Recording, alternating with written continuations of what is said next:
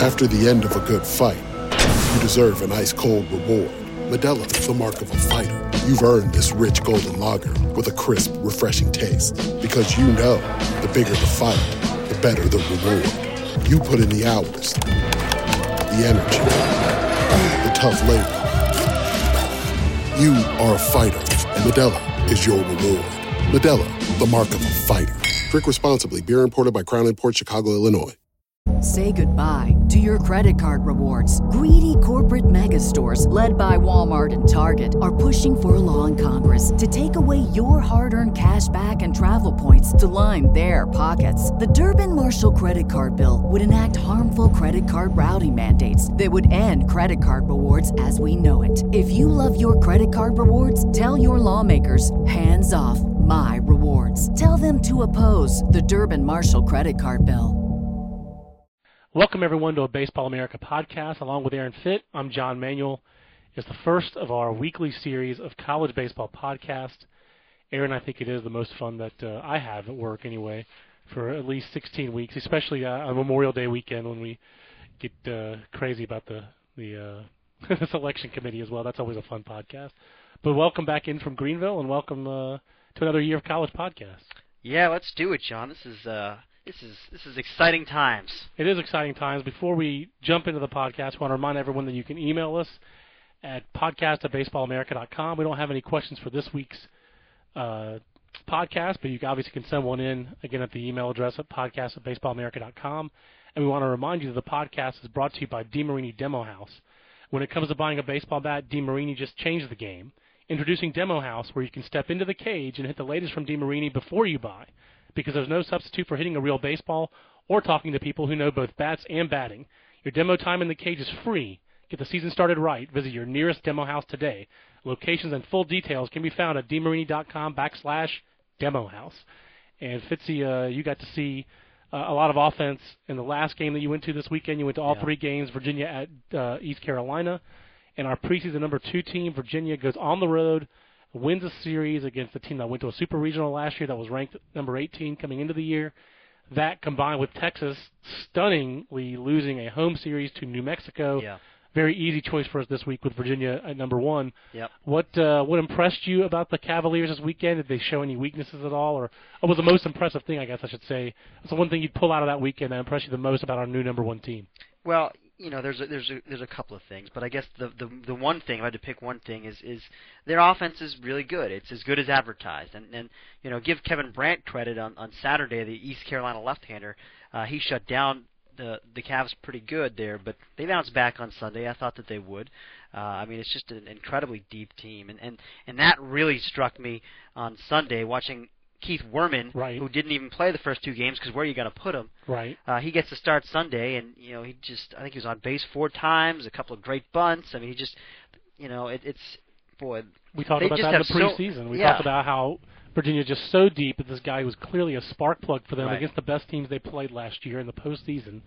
Can't find a regular spot in the lineup, and they have options. If Plan A is not working, they can go to Plan B. Yeah, it's amazing. And depth in college baseball is just hard to find with 11.7 scholarships. And I think they're going to be okay on the mound as well. I was really impressed with Brandon Klein on Saturday in relief for 2 innings. He was throwing about 90-93 out of relief, and then he ran out of gas. So that'll be a key piece for them.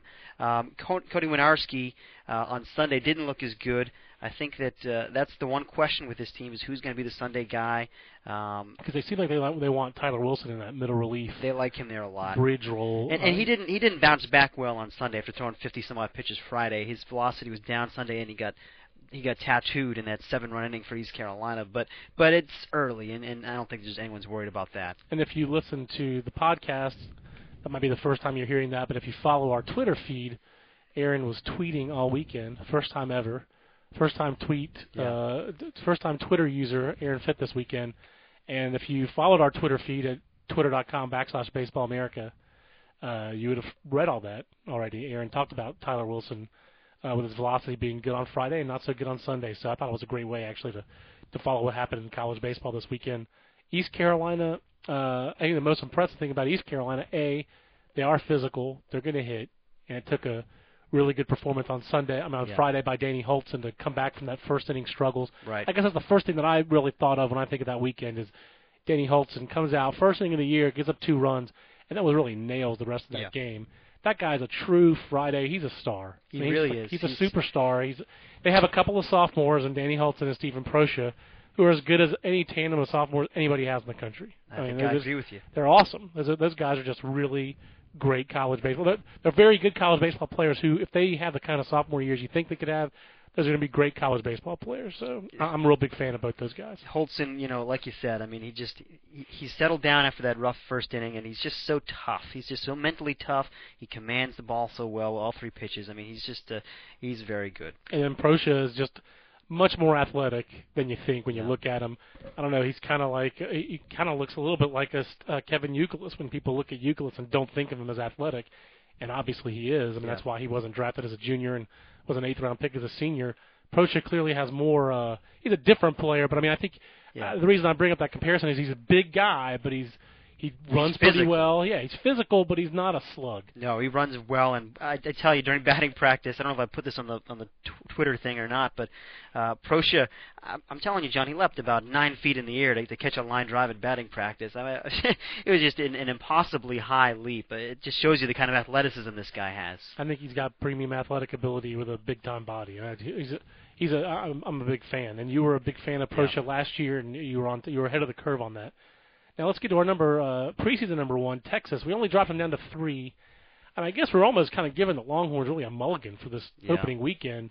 What happened? I mean, it sounds like they just didn't play well because New Mexico was a very gritty, they were an upset kind of team last year, and they jumped into the rankings for a little period, and they do have their junior catcher El Gato Rafael Neda back. That's right. But this is not a team that's as talented as last year's New Mexico team, at least not on paper. Now when you look at their pitching... They've got a lot of unproven parts. And, right. And, we talked to Rafael Neda, of course, in weekend preview on Friday, and he told us the pitching staff was going to be better. He said the arms are better that they brought in. And, Mike LaChapelle, the left-hander on Friday, junior college transfer making his first Division I start, limits the Longhorns to 1 run over 6 innings. Yeah, so maybe there's something to that. But and the thing is, Texas still, to me, the takeaway is Texas scored 12 runs in 3 games. Yeah.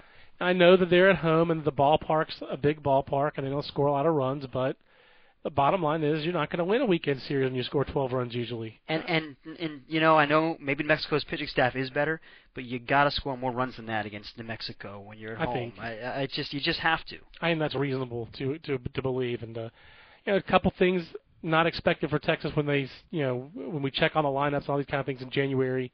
For the college preview issue, Kevin Keys had not moved to first base. He was in right field. Terrence Shepard was at first base. But most everything else was as expected. It was all their guys. They just didn't score. So it's not – I don't think there's injuries you blame here or anything else.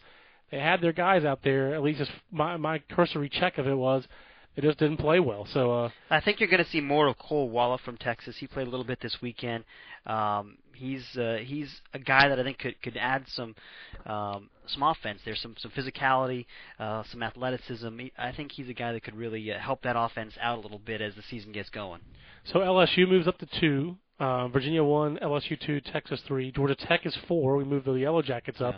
An impressive debut weekend by the Yellow Jackets. I guess the other team in the top 10, the other 2 teams that are in the top 10 that really made big moves this week, Aaron, were Cal State Fullerton and Rice, and they made moves for the wrong reason. Yeah.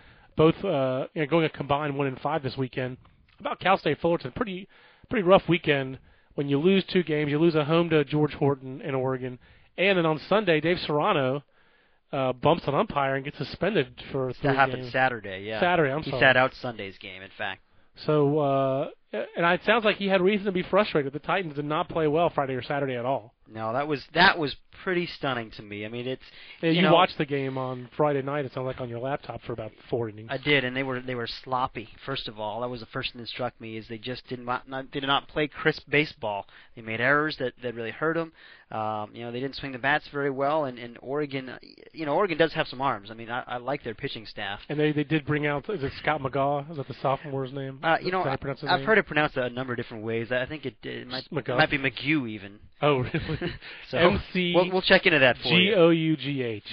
But I know they love him. Yep. I know he was mostly a shortstop in high school.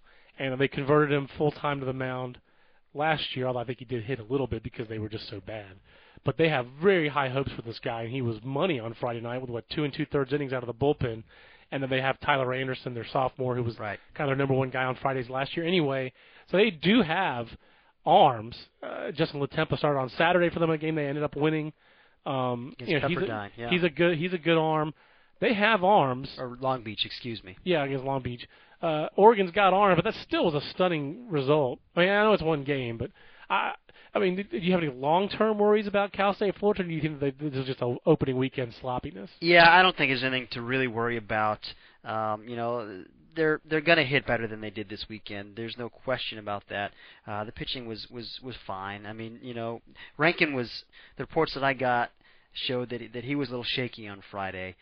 Stuff wasn't great. Paredes more than anything else. Yeah, command, was not great. He just didn't have the Friday night swagger that he had last year. So that's the one thing to watch. Will he hold down the Friday role and be what he was last year? Or will Noe Ramirez or somebody else wind up as a Friday guy? I think Rankin will come around.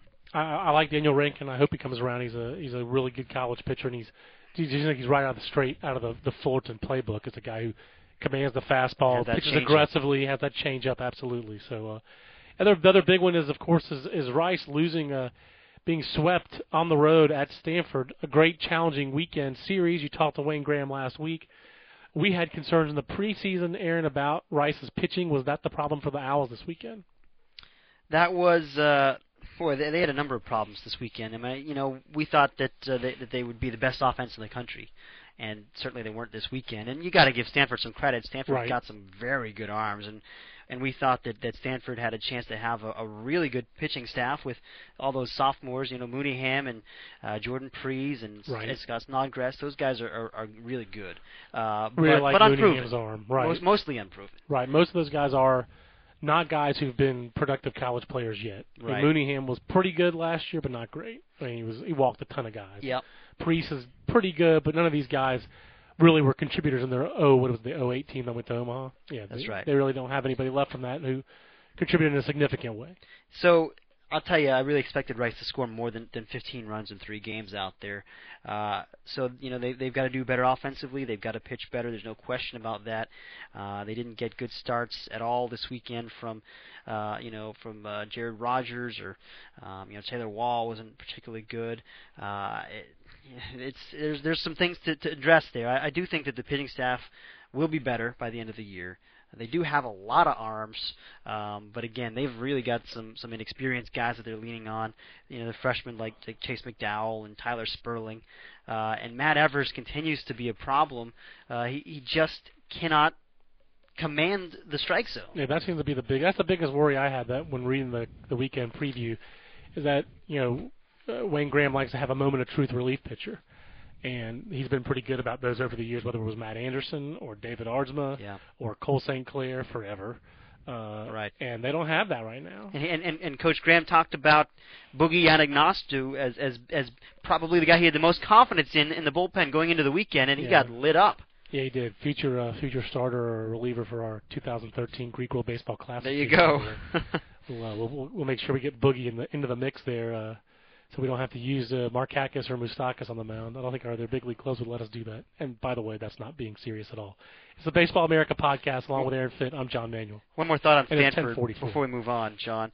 The freshmen. I mean, we talked so much about their freshman class, number 2 in the country, the recruiting class.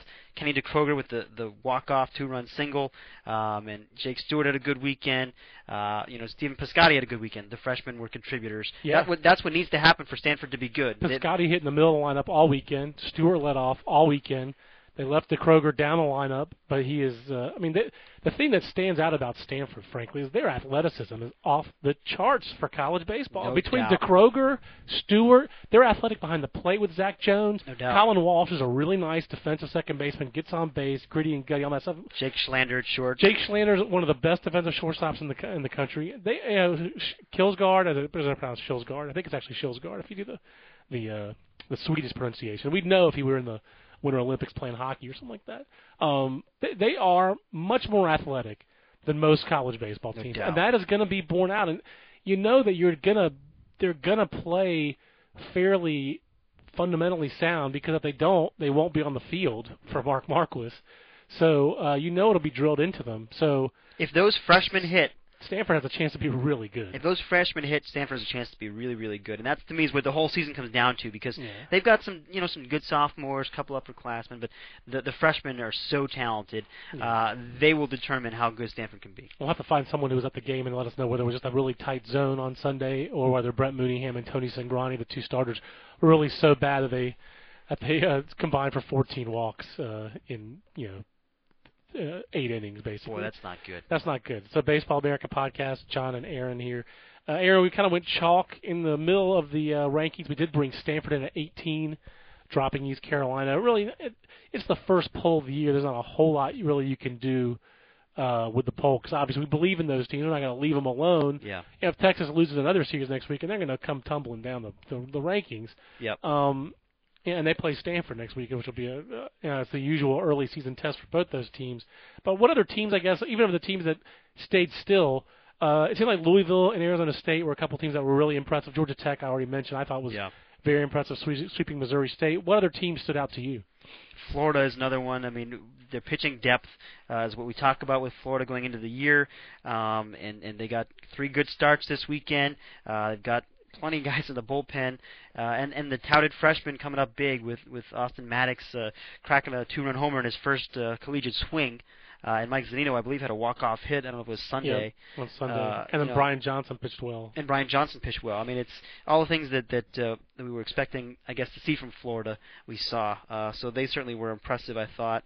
And UCLA's arms, I mean, they didn't face the best competition, but I did watch Trevor Bauer on TV on Saturday night on MLB Network, and boy, he looked good. He struck out 13 guys. He looked really good doing it. That was against Bethune. Bethune-Cookman. Bethune-Cookman and Bethune-Cookman can swing the bats. Yeah, Bethune's pretty good. They've got a couple of junior college transfers they like. I think Daniel Babona is another name I want to throw out there. He had a great debut on Friday, 7 innings, 7 hits, no walks, 10 strikeouts. And you can read more about Babona in 3 Strikes. Oh, outstanding. Is he your Golden Spike Spotlight? We love the Golden Spike Spotlight at baseballamerica.com. That's a staple of Monday's 3 Strikes. Aaron, anybody outside the top 25 do anything besides the New Mexico that you were impressed with or thinking about? Yeah. It really didn't seem like nobody at the bottom really lost, other than Georgia lost a series, so we didn't really bring anyone in. Kentucky obviously had a big weekend. Yeah, that was a team that stuck out to me, going 3-0 at that tournament down at Coastal Carolina. That's a good tournament. They beat a pretty good Virginia Tech team on Friday. Did they beat Jesse Hahn, or did they? They did not. Hahn pitched on Sunday and pitched well. Okay. By the way, I think he was up to 96 with a good curveball. I believe I saw that on the Twitter feed. And Kentucky also beat Coastal Carolina on Sunday. So I mean, that's a good weekend. They're definitely in the discussion right now for the back of the rankings. When there's an opening, if they can keep this going, even without James Paxton. I mean, that's.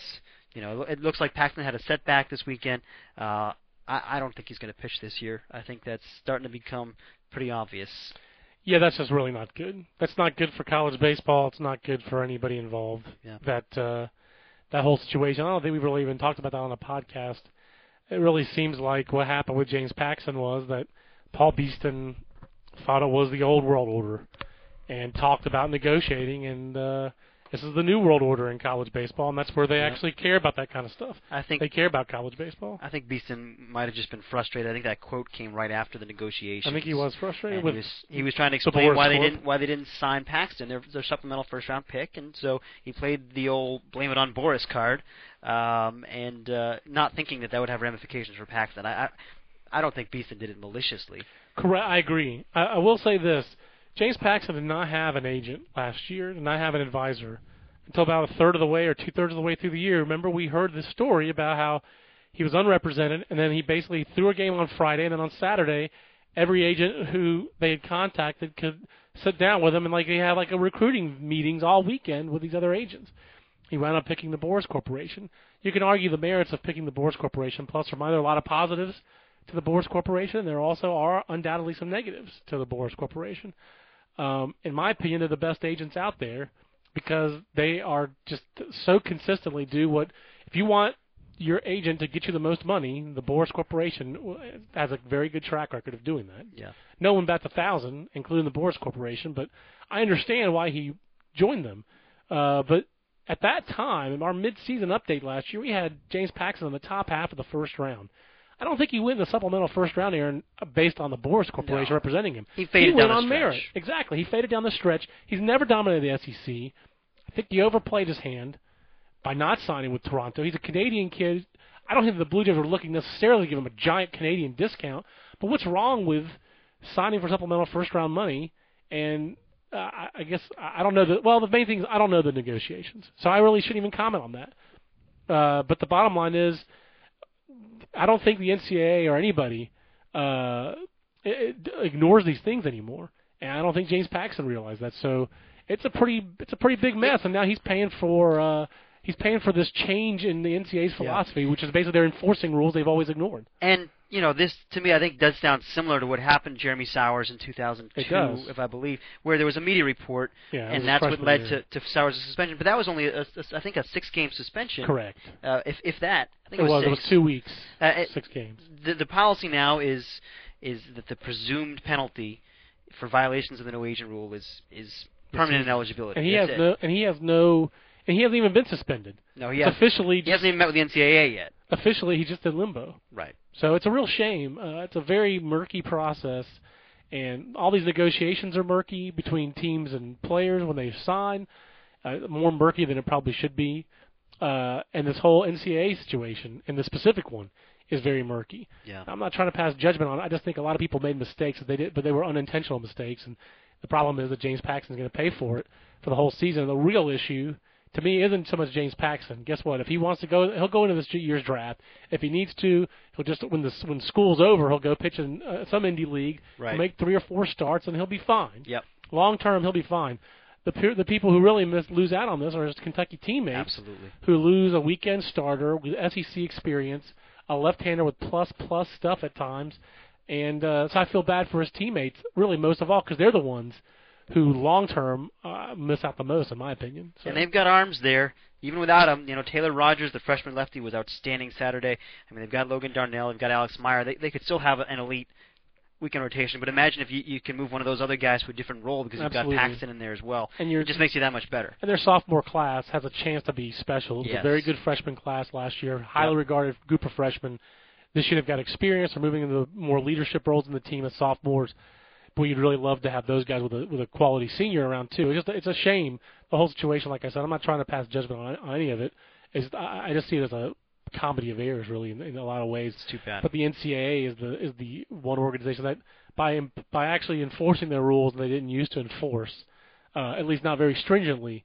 That's really the X factor here that changed things. And one reason that they haven't enforced them is because how the heck do you enforce them? When That's every right. kid tells you he doesn't have an agent, every advisor says I'm just advising, that's not really how it happens. I agree. But there's no way you can enforce it. So when you do enforce it, it's completely arbitrary and unfair. Correct. That's correct. They basically have to have an investigations unit of like 400 people, and that's not going to happen. And even if they had a 400-person investigative unit, for the most part, nobody's going to tell them anything. There's no way they can prove it. The clubs aren't going to rat these kids out. What do they have to gain from it? It's all pretty. I believe, as the Flavor Flav one said, it all adds up to a funky situation. Yeah. So, they need to get rid of the no agent rule as currently applied, at least in baseball. It just does not work. It just doesn't make sense.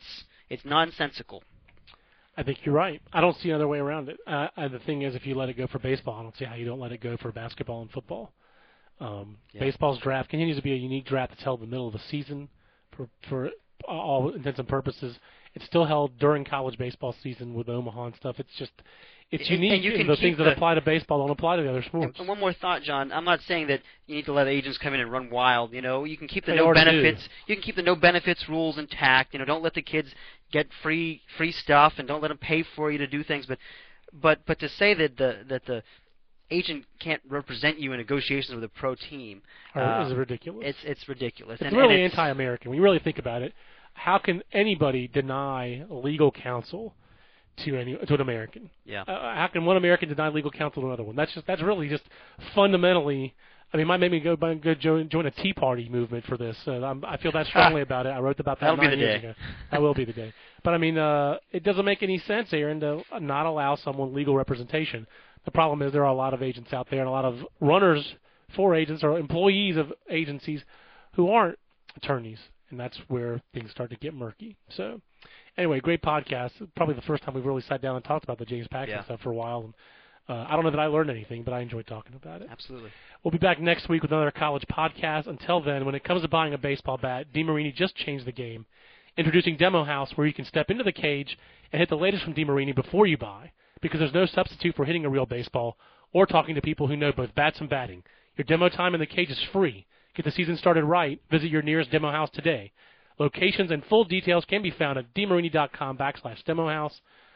For Aaron Fitt, I'm John Manuel. We'll see you next week on the Baseball America College Podcast. So long, everybody. Say goodbye to your credit card rewards. Greedy corporate mega stores, led by Walmart and Target, are pushing for a law in Congress to take away your hard-earned cash back and travel points to line their pockets. The Durbin-Marshall credit card bill would enact harmful credit card routing mandates that would end credit card rewards as we know it. If you love your credit card rewards, tell your lawmakers, hands off my rewards. Tell them to oppose the Durbin-Marshall credit card bill. Everybody in your crew identifies as either Big Mac Burger, McNuggets, or McCrispy Sandwich. But you're the Filet-O-Fish Sandwich all day. That crispy fish, that savory tartar sauce, that melty cheese, that pillowy bun. Yeah, you get it. Every time. And if you love the Filet-O-Fish, right now you can catch 2 of the classics you love for just $6. Limited time only. Price and participation may vary. Cannot be combined with any other offer. Single item at regular price. Ba-da-ba-ba-ba.